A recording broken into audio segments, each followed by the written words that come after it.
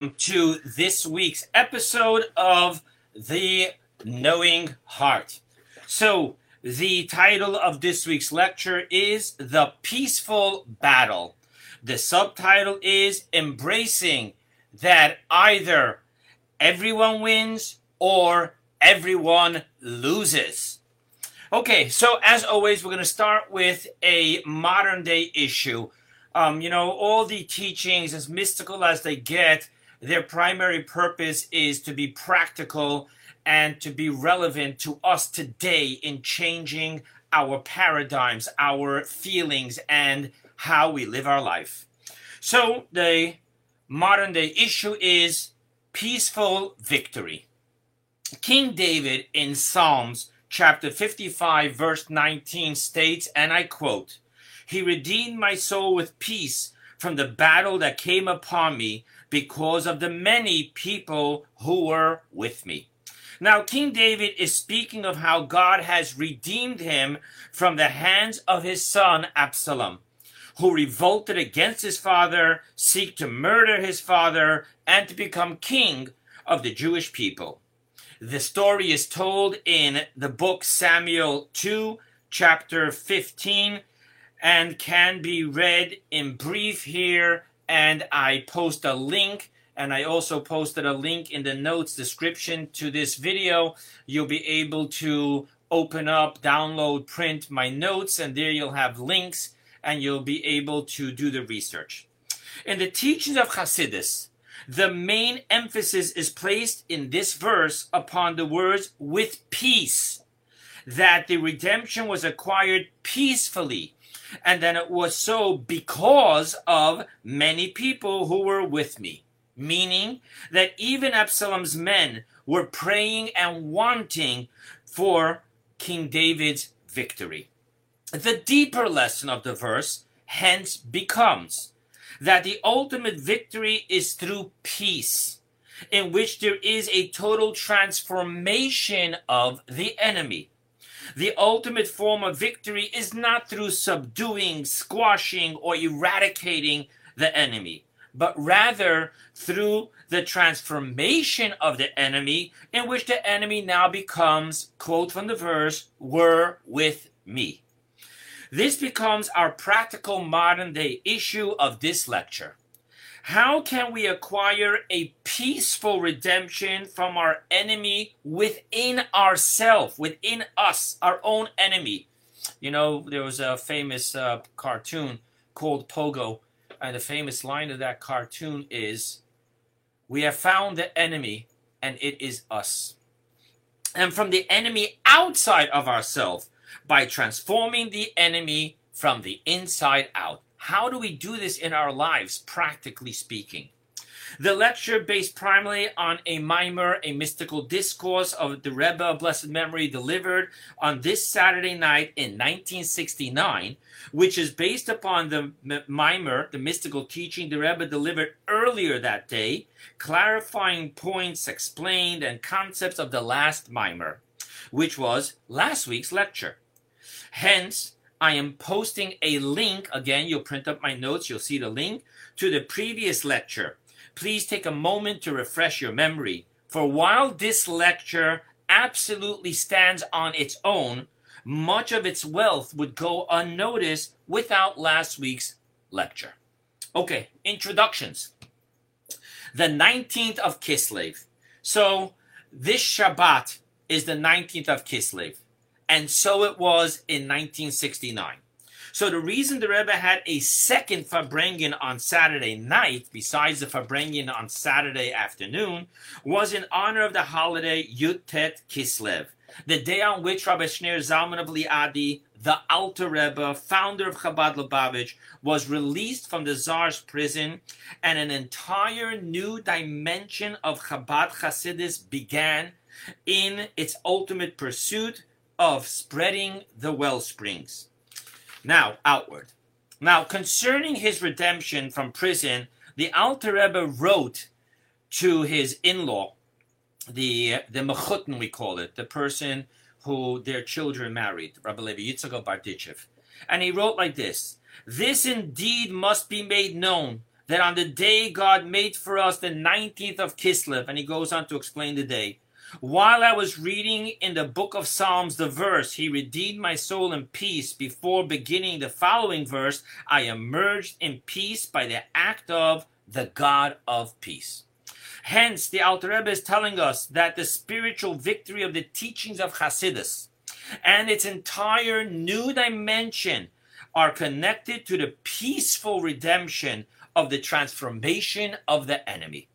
Thus, let us understand what the post Yud-Tet Kislev, 19th of Kislev, new dimension of the teachings and dissemination of Hasidus is, and its specific connection that it has with the peaceful redemption of transformation.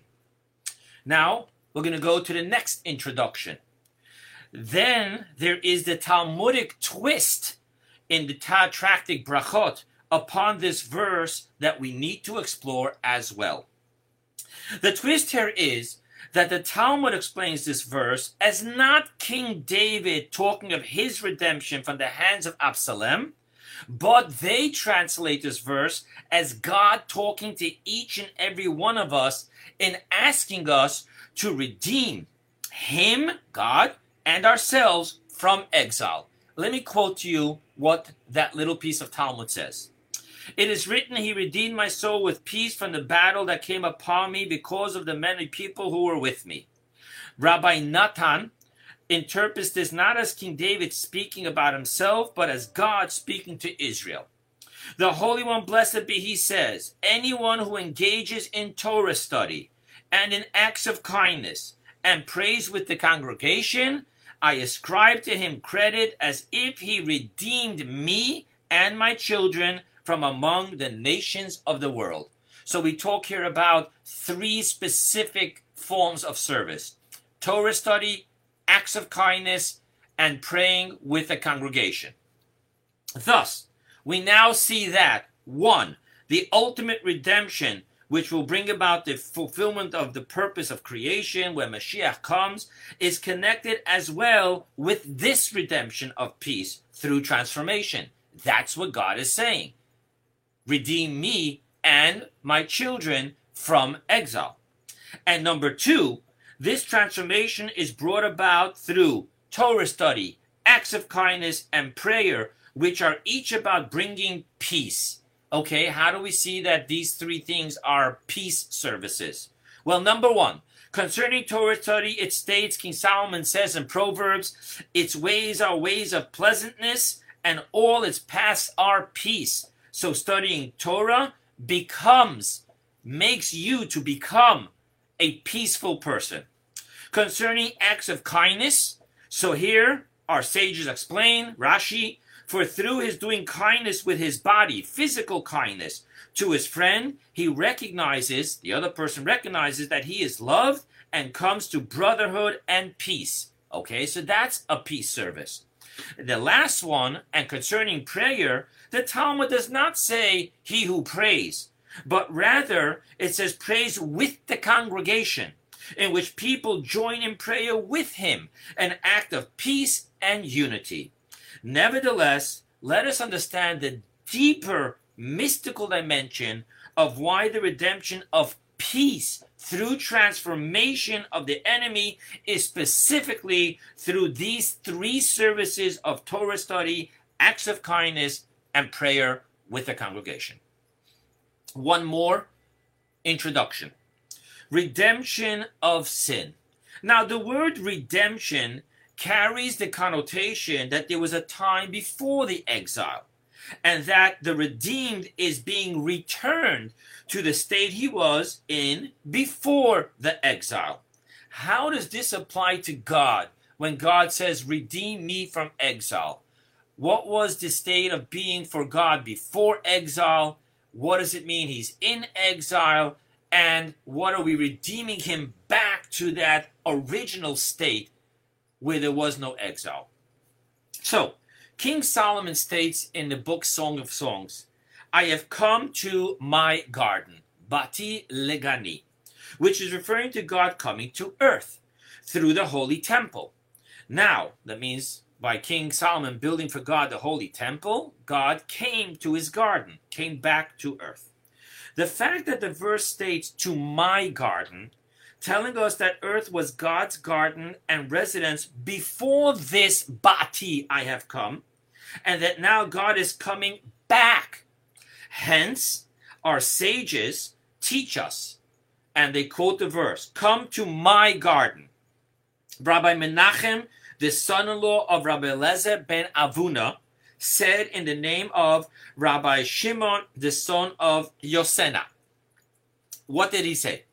It doesn't say to a garden, rather to my garden, my original garden, the place that I mainly dwelled originally. End of quote from the Medrash, the sages teaching on this verse. And our sages say, now let's go to another teaching when we talk about the sin of the tree of knowledge. And here I quote, it's a little bit of a longer piece because I'm gonna read the entire list to you, but very interesting. And they, Adam and Eve, after they ate from the forbidden tree of knowledge, heard the sound of God moving about in the garden. Now, the word for moving about, it doesn't say they saw God coming, but rather it says mehalech, which implies jumping and rising. I'm quoting to you the Medrash. The Shekhinah, the divine presence, God, was originally in the lower worlds, but when Adam sinned, it left from the earth to the first heaven. When Cain sinned, it left to the second heaven. In the generation of Enosh to the third, when they created idol worship. In the generation of the flood to the fourth, when there was the immorality. In the generation of the Tower of Babel, when they rebelled against God, God moved from the fourth to the fifth. In the generation of Sodom, where there was real immorality, God moved to the sixth. And in the generation of the Egyptians, to the seventh. We're talking about Pharaoh and what he did. Then, I continue with the quote from the Medrash. Then 7 righteous men arose corresponding to it. Now, what does that mean? Abraham, Isaac, Jacob, Levi, Kahat, Amram, and Moses. Abraham brought it down to the 6th, from the 7th to the 6th. Isaac brought it down from the 6th to the 5th. Jacob brought it down from the 5th to the 4th. Levi brought it down from the 4th to the 3rd heaven. Kahat brought it down from the 3rd heaven to the 2nd heaven. Amram brought it down from the 2nd heaven to the 1st heaven. And then Amram's son, Moses, brought it down from above to below, from heaven to earth. Rabbi Yitzchak said, it is written, the righteous will inherit the land and rest forever on it. Now, what does that mean? Is the wicked floating in the air? What does it mean that the righteous walk upon the earth? They dwell. Where do the wicked dwell? So rather, he gives a deeper interpretation. Rather, the intent of the verse is that the wicked do not cause the Shekhinah, God's presence, to dwell on the land.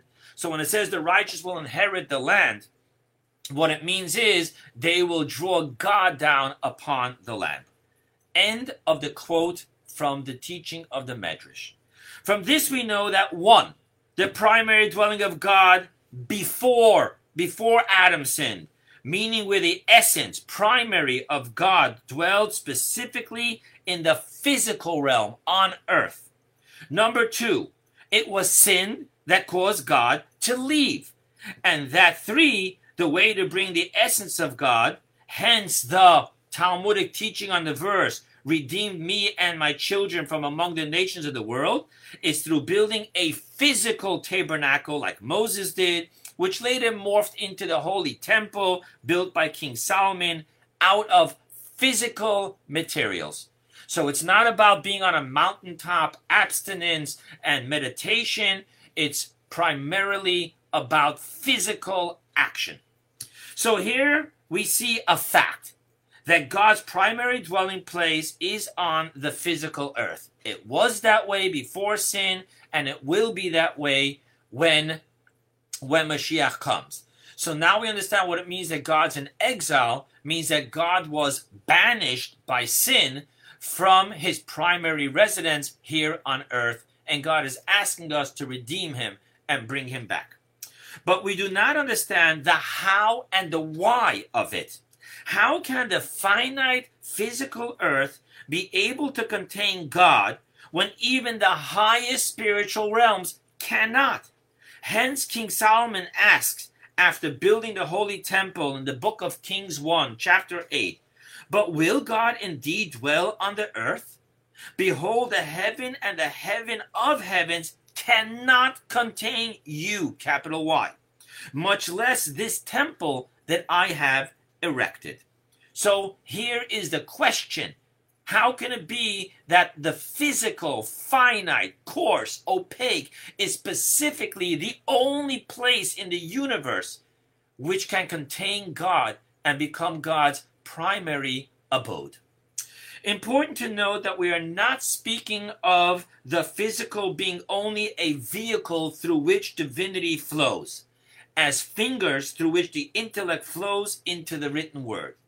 But we are speaking of the earth becoming as a vessel in which divinity clothes itself and bonds with, as the physical brain in which the intellect bonds with the neurosynaptic connections, crevices, and the likes.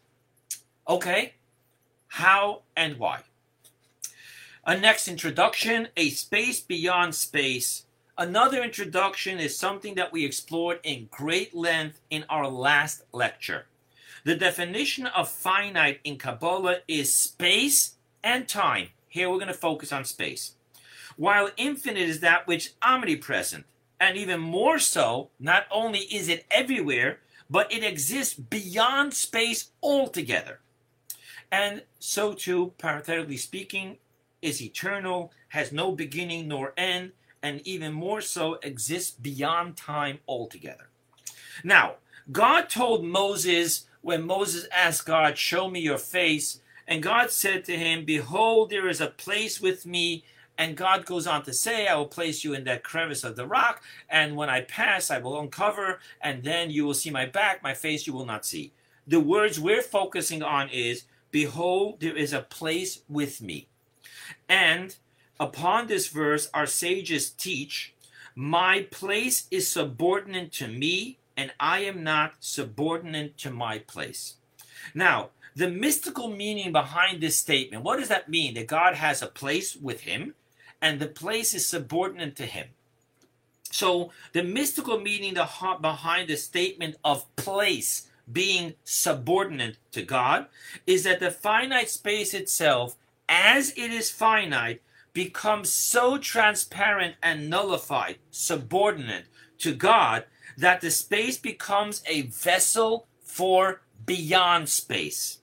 The phenomenon physically took place in the Holy Temple, in the Holy of Holies, concerning the Holy Ark, the Ark of the Covenant. The Holy of Holies was a room that was 10 by 10 cubits. A cubit is about 18 inches.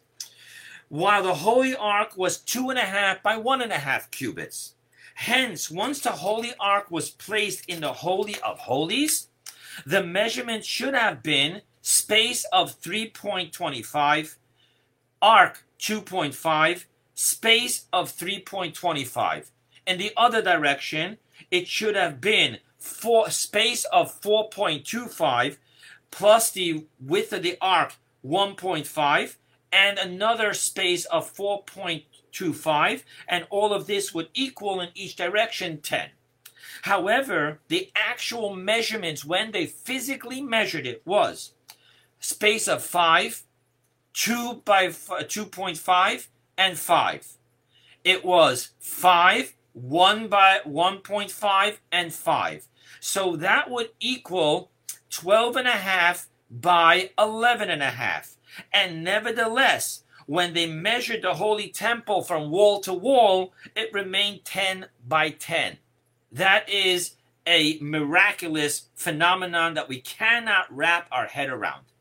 Hence, our sages teach us, and I quote you from the Talmud, that even though the Holy Ark was of a measurement, it was 2.5 by 1.5 specifically, otherwise it was not kosher. Nevertheless, miraculously, and I quote to you from the Talmud, Rabbi Levi says, "This matter is a tradition we received from our ancestors." What was the tradition? The place of the Ark of the Covenant is not in the measurement. Why? Why did this miracle take place?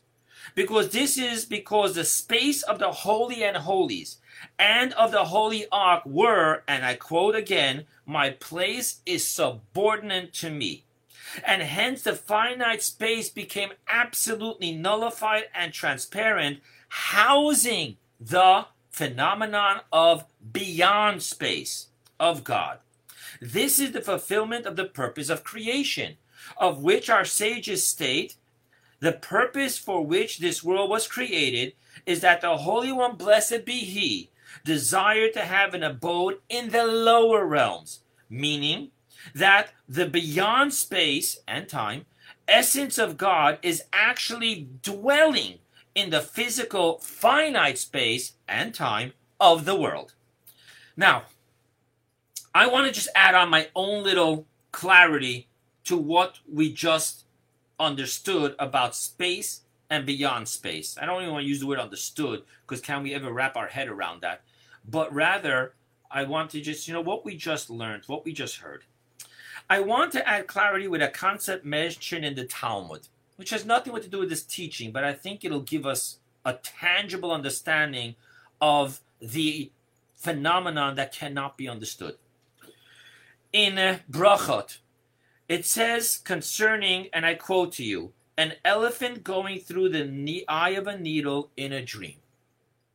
Now, the point of this teaching is about an elephant the size of an elephant passing through an eye of a needle the size of an eye of a needle. Now, take a moment while we're studying here and try to envision this with your conscious mind. The ego of the mind's understanding of reality will have to either shrink the elephant or enlarge the eye of the needle. You cannot imagine with your conscious mind how an elephant the size of an elephant can pass through the eye of a needle the size of an eye of a needle. However, by simply strongly thinking of the impossibility of an elephant going through the eye of a needle, while we are awake, we can create that we should actually see this happen in a dream. And I have a link which is going to take you to a letter of the Rebbe of blessed memory where he talks about this. So the Talmud there is talking about how what we think by day is what we dream at night. Now, even though the Talmud is saying that on its own one could never dream such a dream, which cannot exist in our realm, but by thinking about it during the day and thinking about how impossible this is enough to then later create a dream in which you will actually see the impossible. The elephant the size of an elephant passing through the eye of a needle the size of an eye of a needle. Now, why am I bringing this Talmudic here? It's because by the dream, why can you see it in a dream? It's only because the arrogance of the finite mind's ego hold on reality loosens when we sleep. So too, we are speaking here of the Holy of Holies being the size of the Holy of Holies, 10 by 10. And the Holy Ark being the size of the Holy Ark, 2.5 by 1.5. And here the physical realm of space is absolutely subordinate to God. And the Holy Ark takes up no space of the Holy of Holies, which is now housing the beyond space. And now, let us begin the lecture.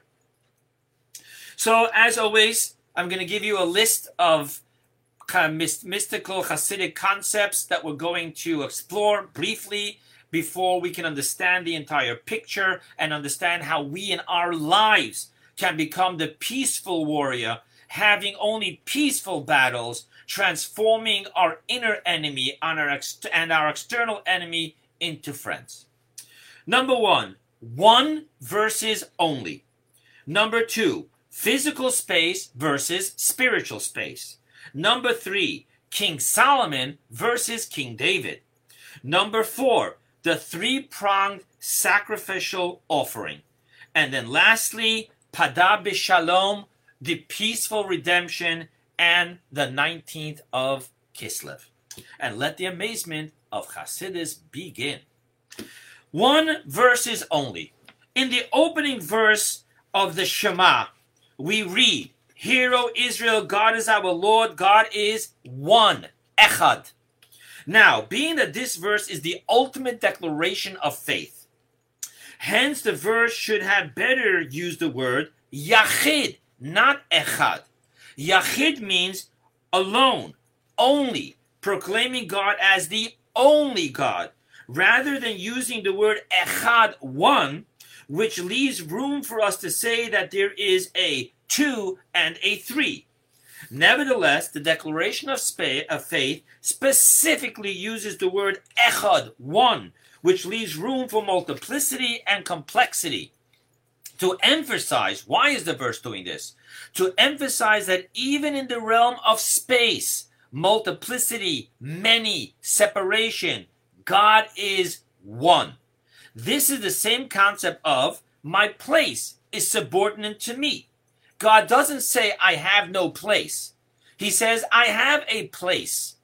And the place is defined by the parameters of space. And nevertheless, it is subordinate to me. That's the concept of Echad. There is multiplicity, there is many, there is separation, but they are all subordinate and permeated with one. God is one.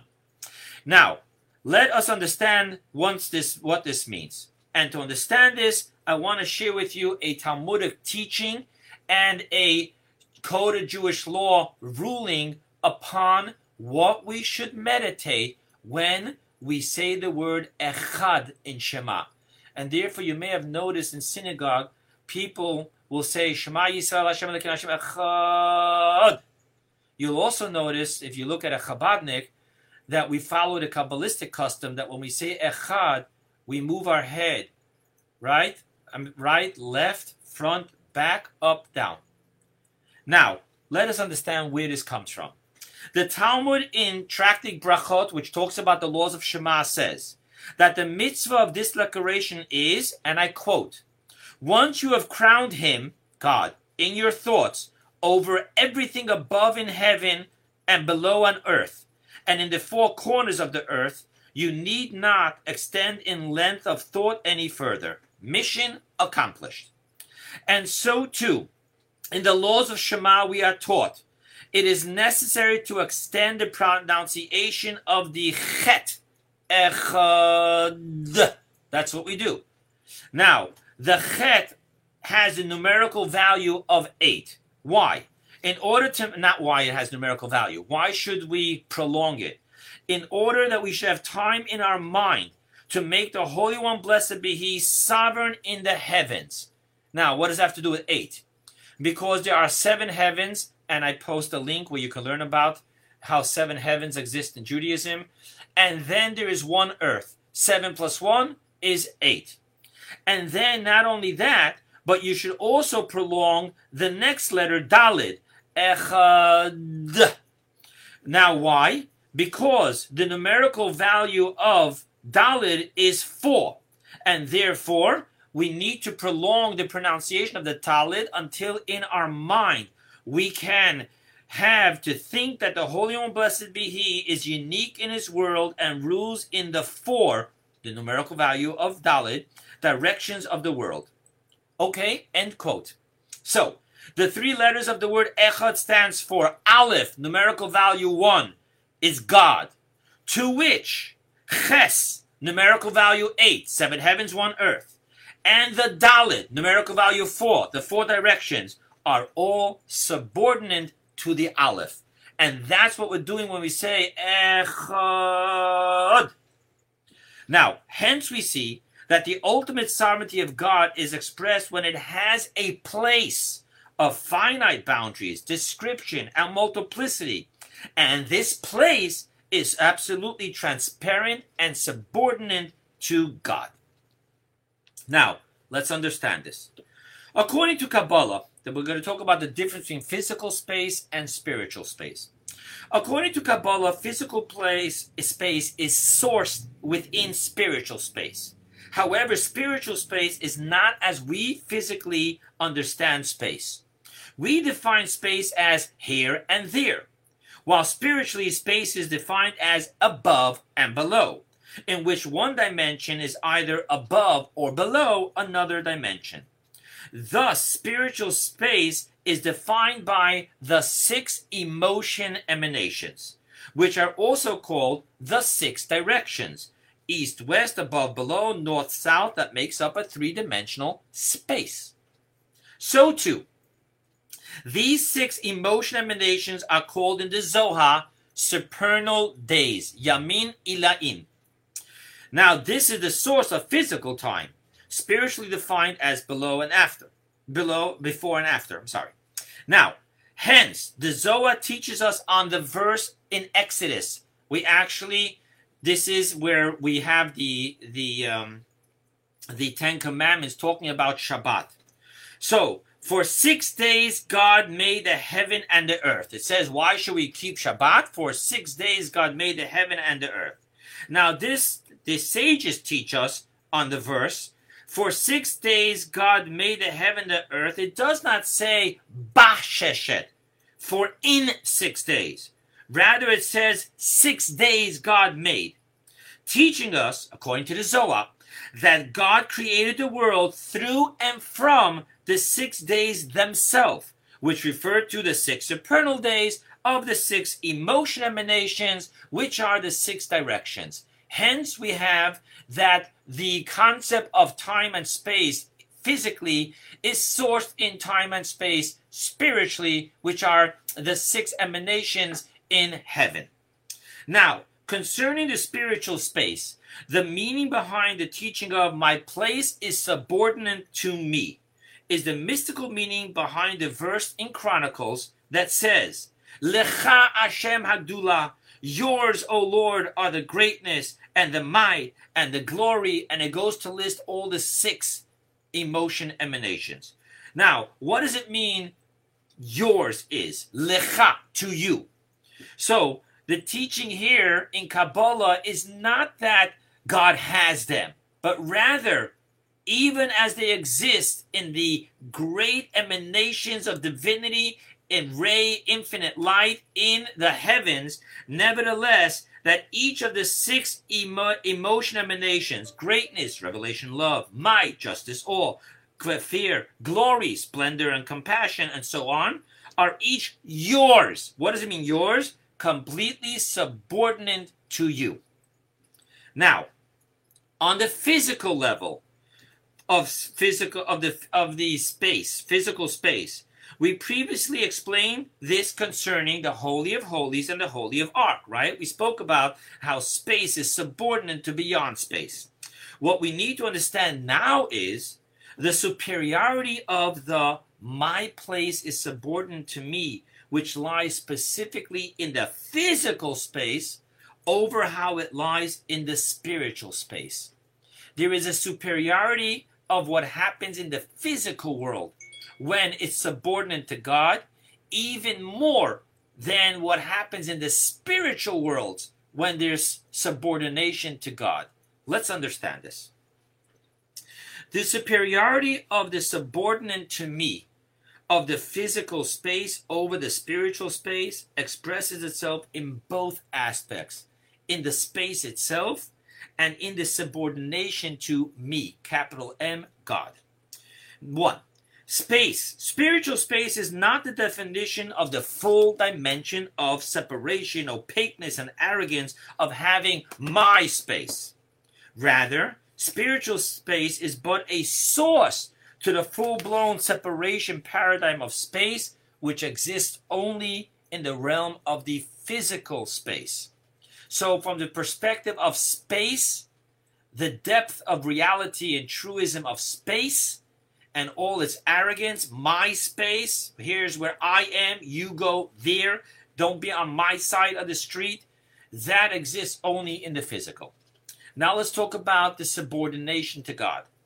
The ultimate subordination is when neither the intellect nor the emotions of the subordinate one neither understands nor appreciates the greatness of the one he is being subordinate to. And hence his subordination is not about his own paradigm or feelings of the person, telling him to subordinate himself to that person for his greatness, but rather it is only about the one he is subordinate to. Let's understand this. The spiritual realms and the spiritual space perceive and appreciate the infinite superiority and greatness of the infinite light. And therefore, their subordination to the infinite light is driven by their own intelligence and emotions. However, the depths of the coarseness and opaqueness of the physical realm and their physical space is so deep that it entertains atheism and with the belief that the universe made itself.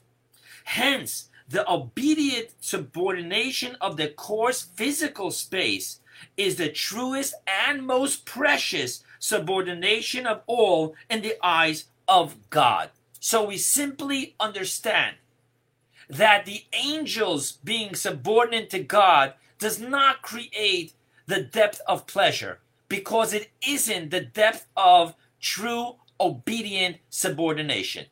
It's built on the angel's perception and appreciation of the greatness of God.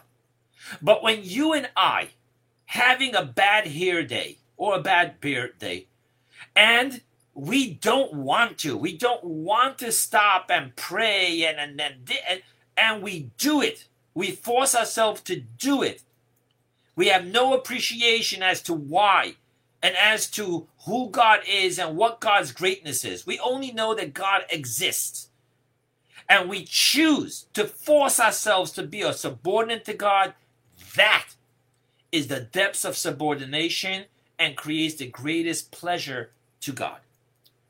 And as we explained earlier, it is not that the physical space ceases to be a physical space. I go on with my life, with all my physical needs, with all its properties, but rather it is the omnipotent experience of space as it is space, housing beyond space as it is beyond space. And this is brought about only because of the truest absolute subordination of the absolute opaque and coarse physical space. This subordination reaches into the very essence of God himself, where space and beyond space both equally exist. Now let's go to King Solomon versus King David. And with this we can understand why God told King David, and mind you, building a holy temple for God was King David's idea. And who prepared everything for the building? King David. And nevertheless, God tells him in the book Kings, chapter 8 again, nevertheless, you shall not build a house, but your son that shall come forth out of your loins, he shall build the house for my name.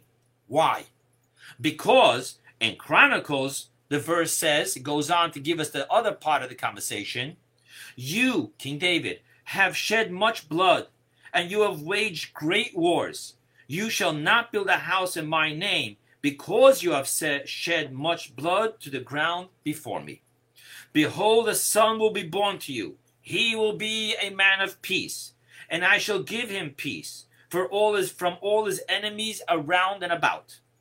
For Solomon, the word Solomon means from the word shalom, peace, will be his name, and I shall give peace and quiet to Israel in his days. He shall build a house in my name.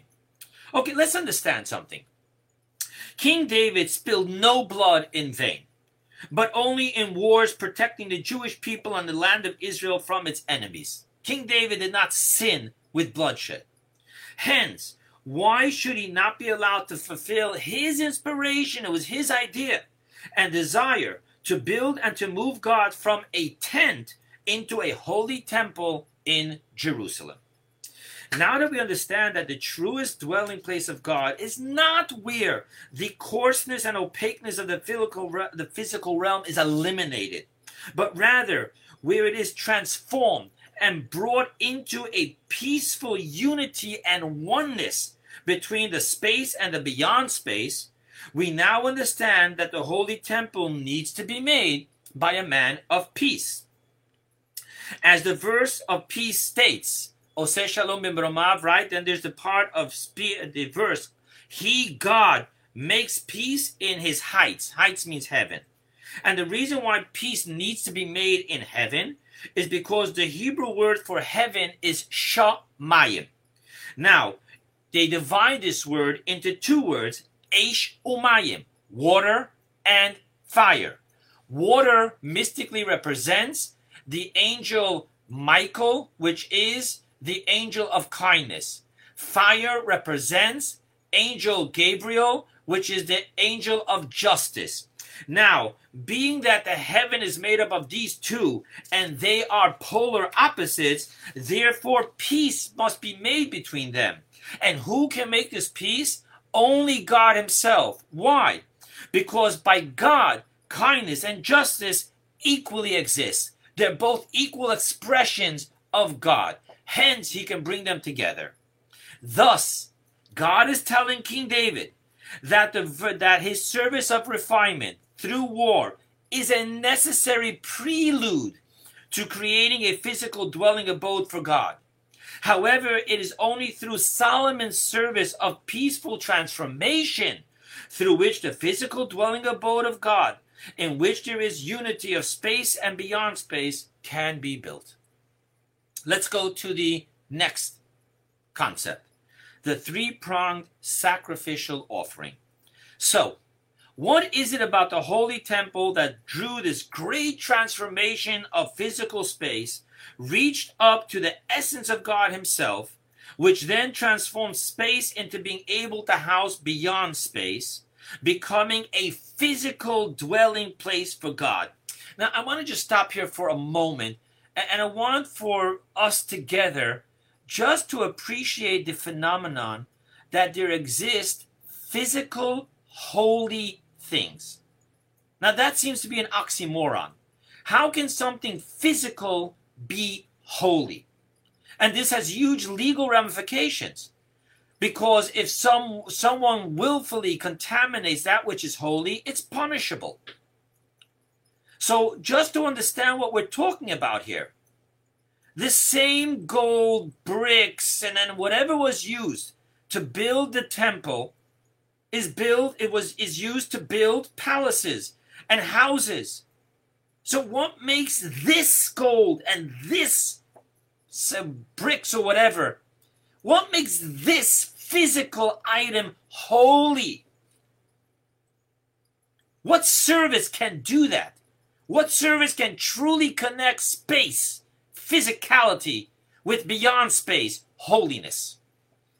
So, we need to understand even more so, being that the desire of God is that His dwelling place be done through our physical service to God. God does not want angels to build Him a temple. And He doesn't want us to build Him spiritual meditative temples. He wants us to physically do acts which will turn this jungle of a world into my garden, my dwelling place. So what service, let's zoom into what service, specific service was done in the Holy Temple that brought this about. Now, the primary service of the Holy Temple was the animal sacrificial offerings upon the altar, to be consumed by the heavenly fire upon the altar. Now, the animal, while it has fallen lower than the human in this world, however, interesting to know, in the spiritual realm, the animal is from a higher source than the human. I again connect you a link. I tell you to go to last week's lecture where it is explained in greater depth. And we can really wrap our heads around it. Now, what happens is that in Ezekiel's prophecy, the opening chapter of the book of Ezekiel, where he prophesies of his vision of the chariot, meaning the throne of God, I want to just quote you one verse from there.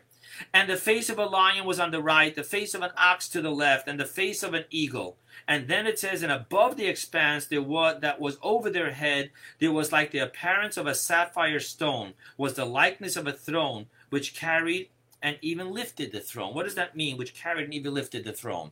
These animals that he saw were the ones that lifted the throne, right? Carried the throne and lifted it. So you see that the source of animals, from the lion comes all of the chayot, the wild beasts. From the ox comes all the domesticated animals. And from the eagle comes all fowl.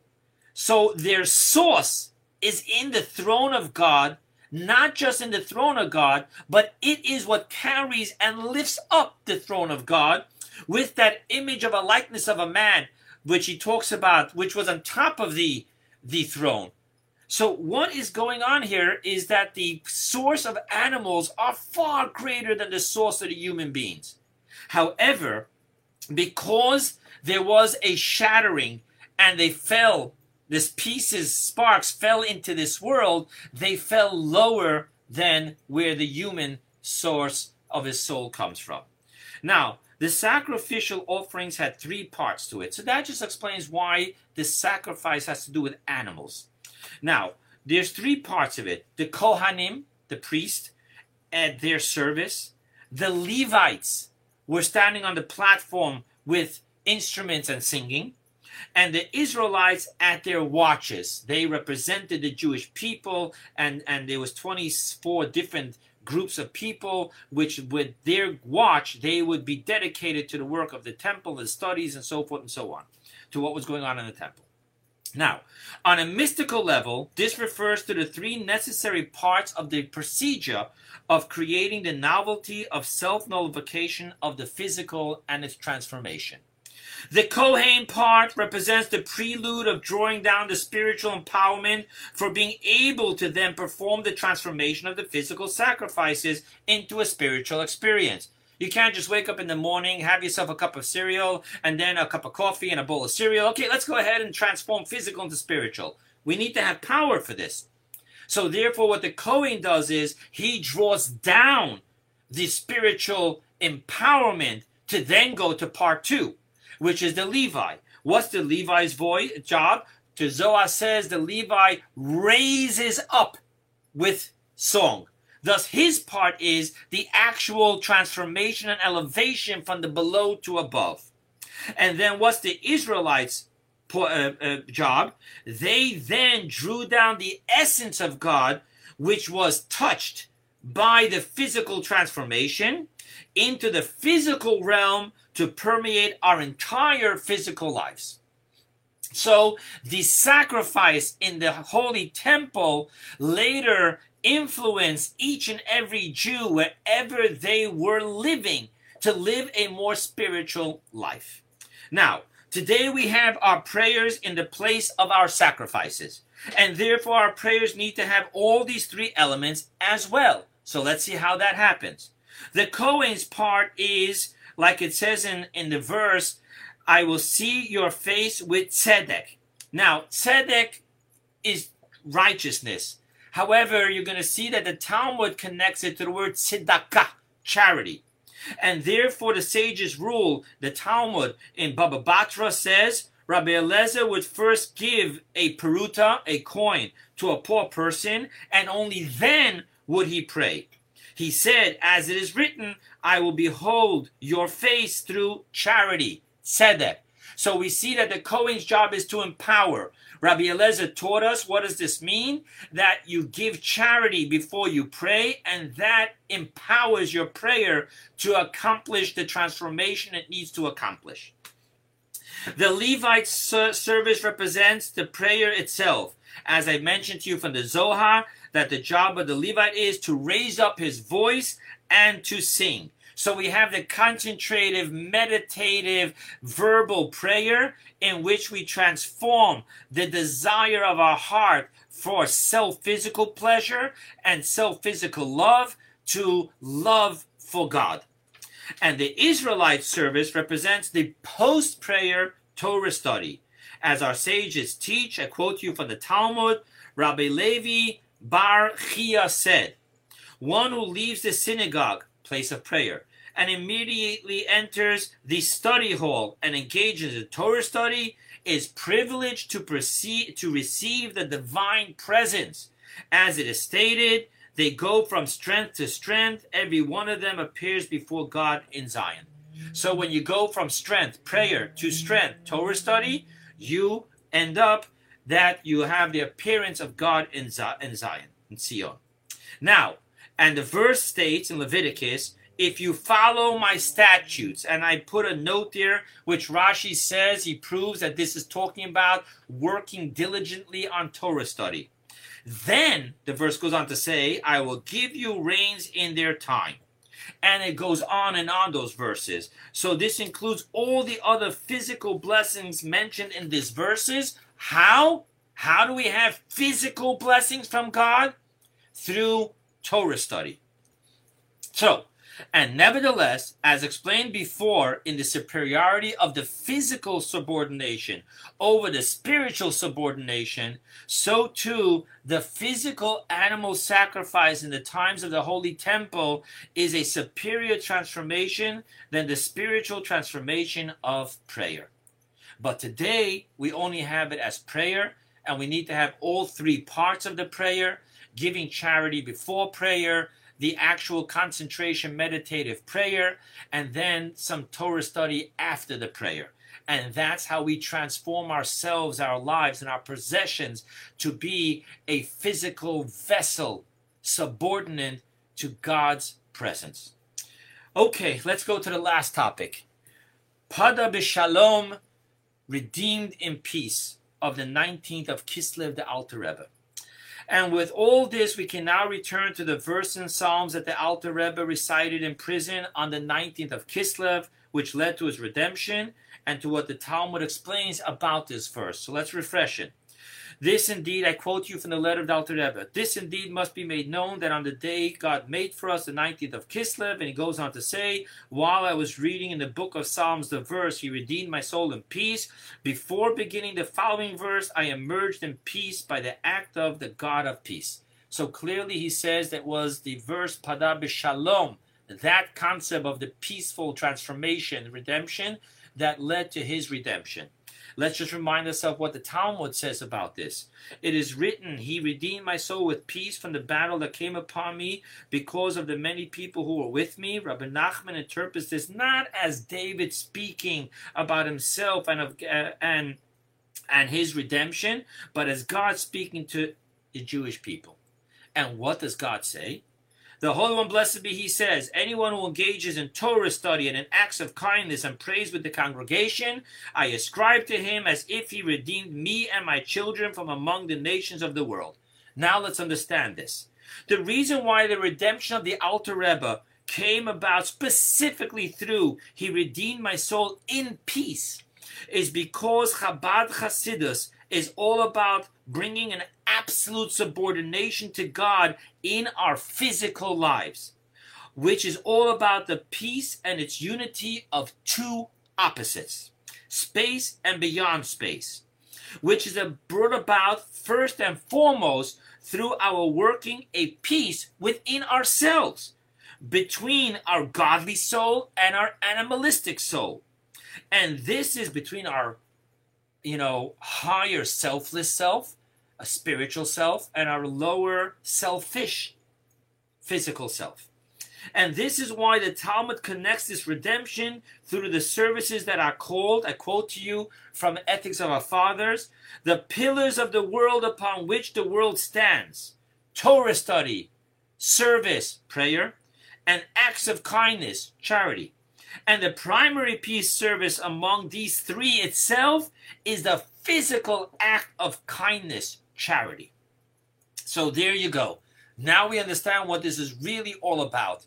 Life is about being a physical human being, having to have all the physical needs, the physical drives, the physical functions, and to be able to subordinate our ego, our selfishness, my space, I want what I want. It's me, my self-reliance, and to go ahead and to subordinate and transform that into the selfless paradigm of our godly soul.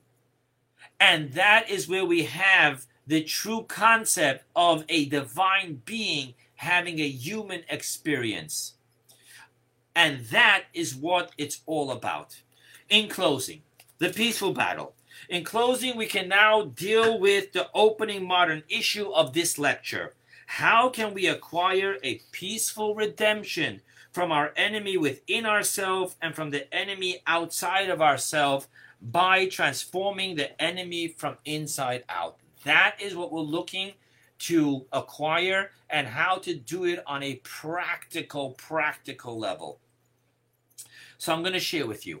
The Baal Shem Tov has an amazing life-altering teaching upon the verse in Exodus. What does the verse in Exodus say? If you see your enemy's donkey lying under its burden, would you refrain from helping him? You shall surely help along with him. Now, I'm going to read to you what the Baal Shem Tov's teaching on this verse is. The simple concept is simple. It's a donkey. I see it's buckled under its load, and it's laying down, and it's my enemy. So I'm like, why would I help him? No, surely help, you shall help him. Now, we're going to divide the verse into pieces and explain it according to the Baal Shem Tov.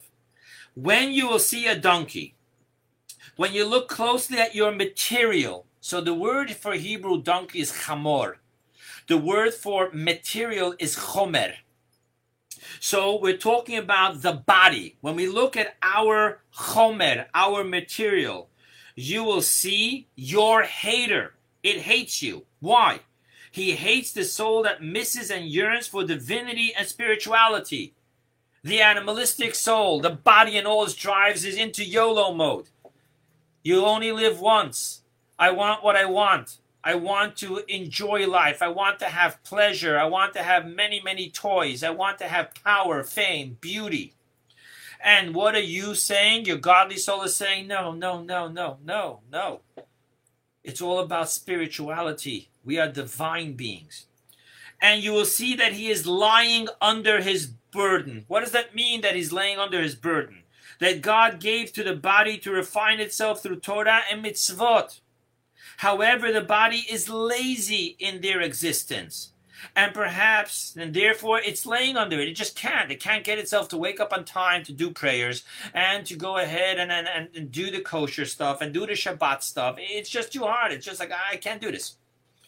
Perhaps it will come to your heart and you will cease from helping him. Why? Because he's your enemy. What does that mean? That he could fulfill his mission, but instead you will start an asceticism, the hard work of breaking, self-affliction, to break its coarse material. Since the material body interferes with work, it must be broken, you say to yourself. It's my enemy. I'm not here to work with it. I'm here to break it and get it out of my way. Goes on to Baal Shem Tov and says, this is not the way the light of the Torah will dwell within you. Rather, only through help you shall surely help with him. What does that mean? To refine the body and to purify it and not to break it with self-affliction. That is the teaching of the Baal Shem Tov. Now, the Baal Shem Tov is teaching us that we must not hate or break our character traits, even if they are character defects. The ultimate goal is the service of King Solomon, the peaceful battle, in which we find compassion for our shortcomings and character defects, rather than breaking them.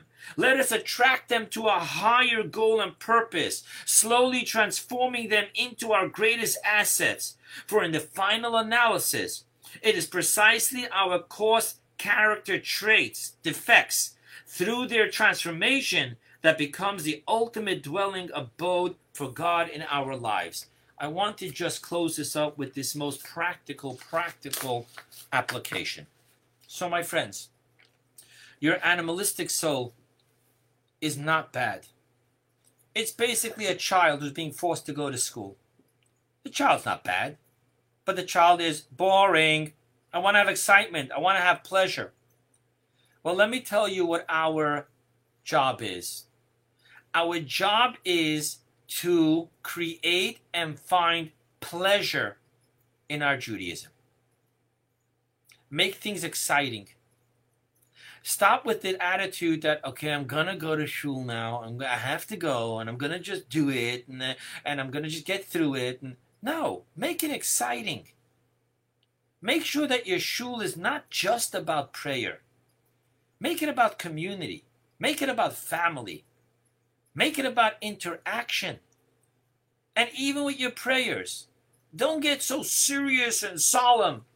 Rejoice. Feel like you're talking to an all-powerful Father who got your back covered.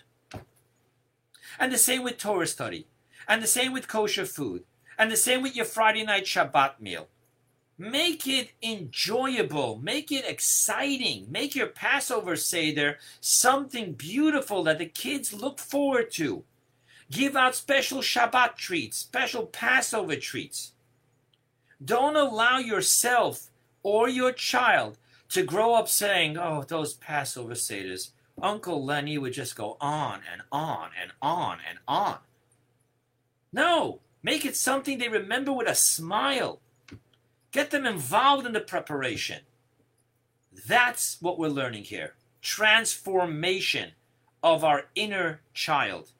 Get him to enjoy your goal, purpose, and dedication in life. Shabbat Shalom.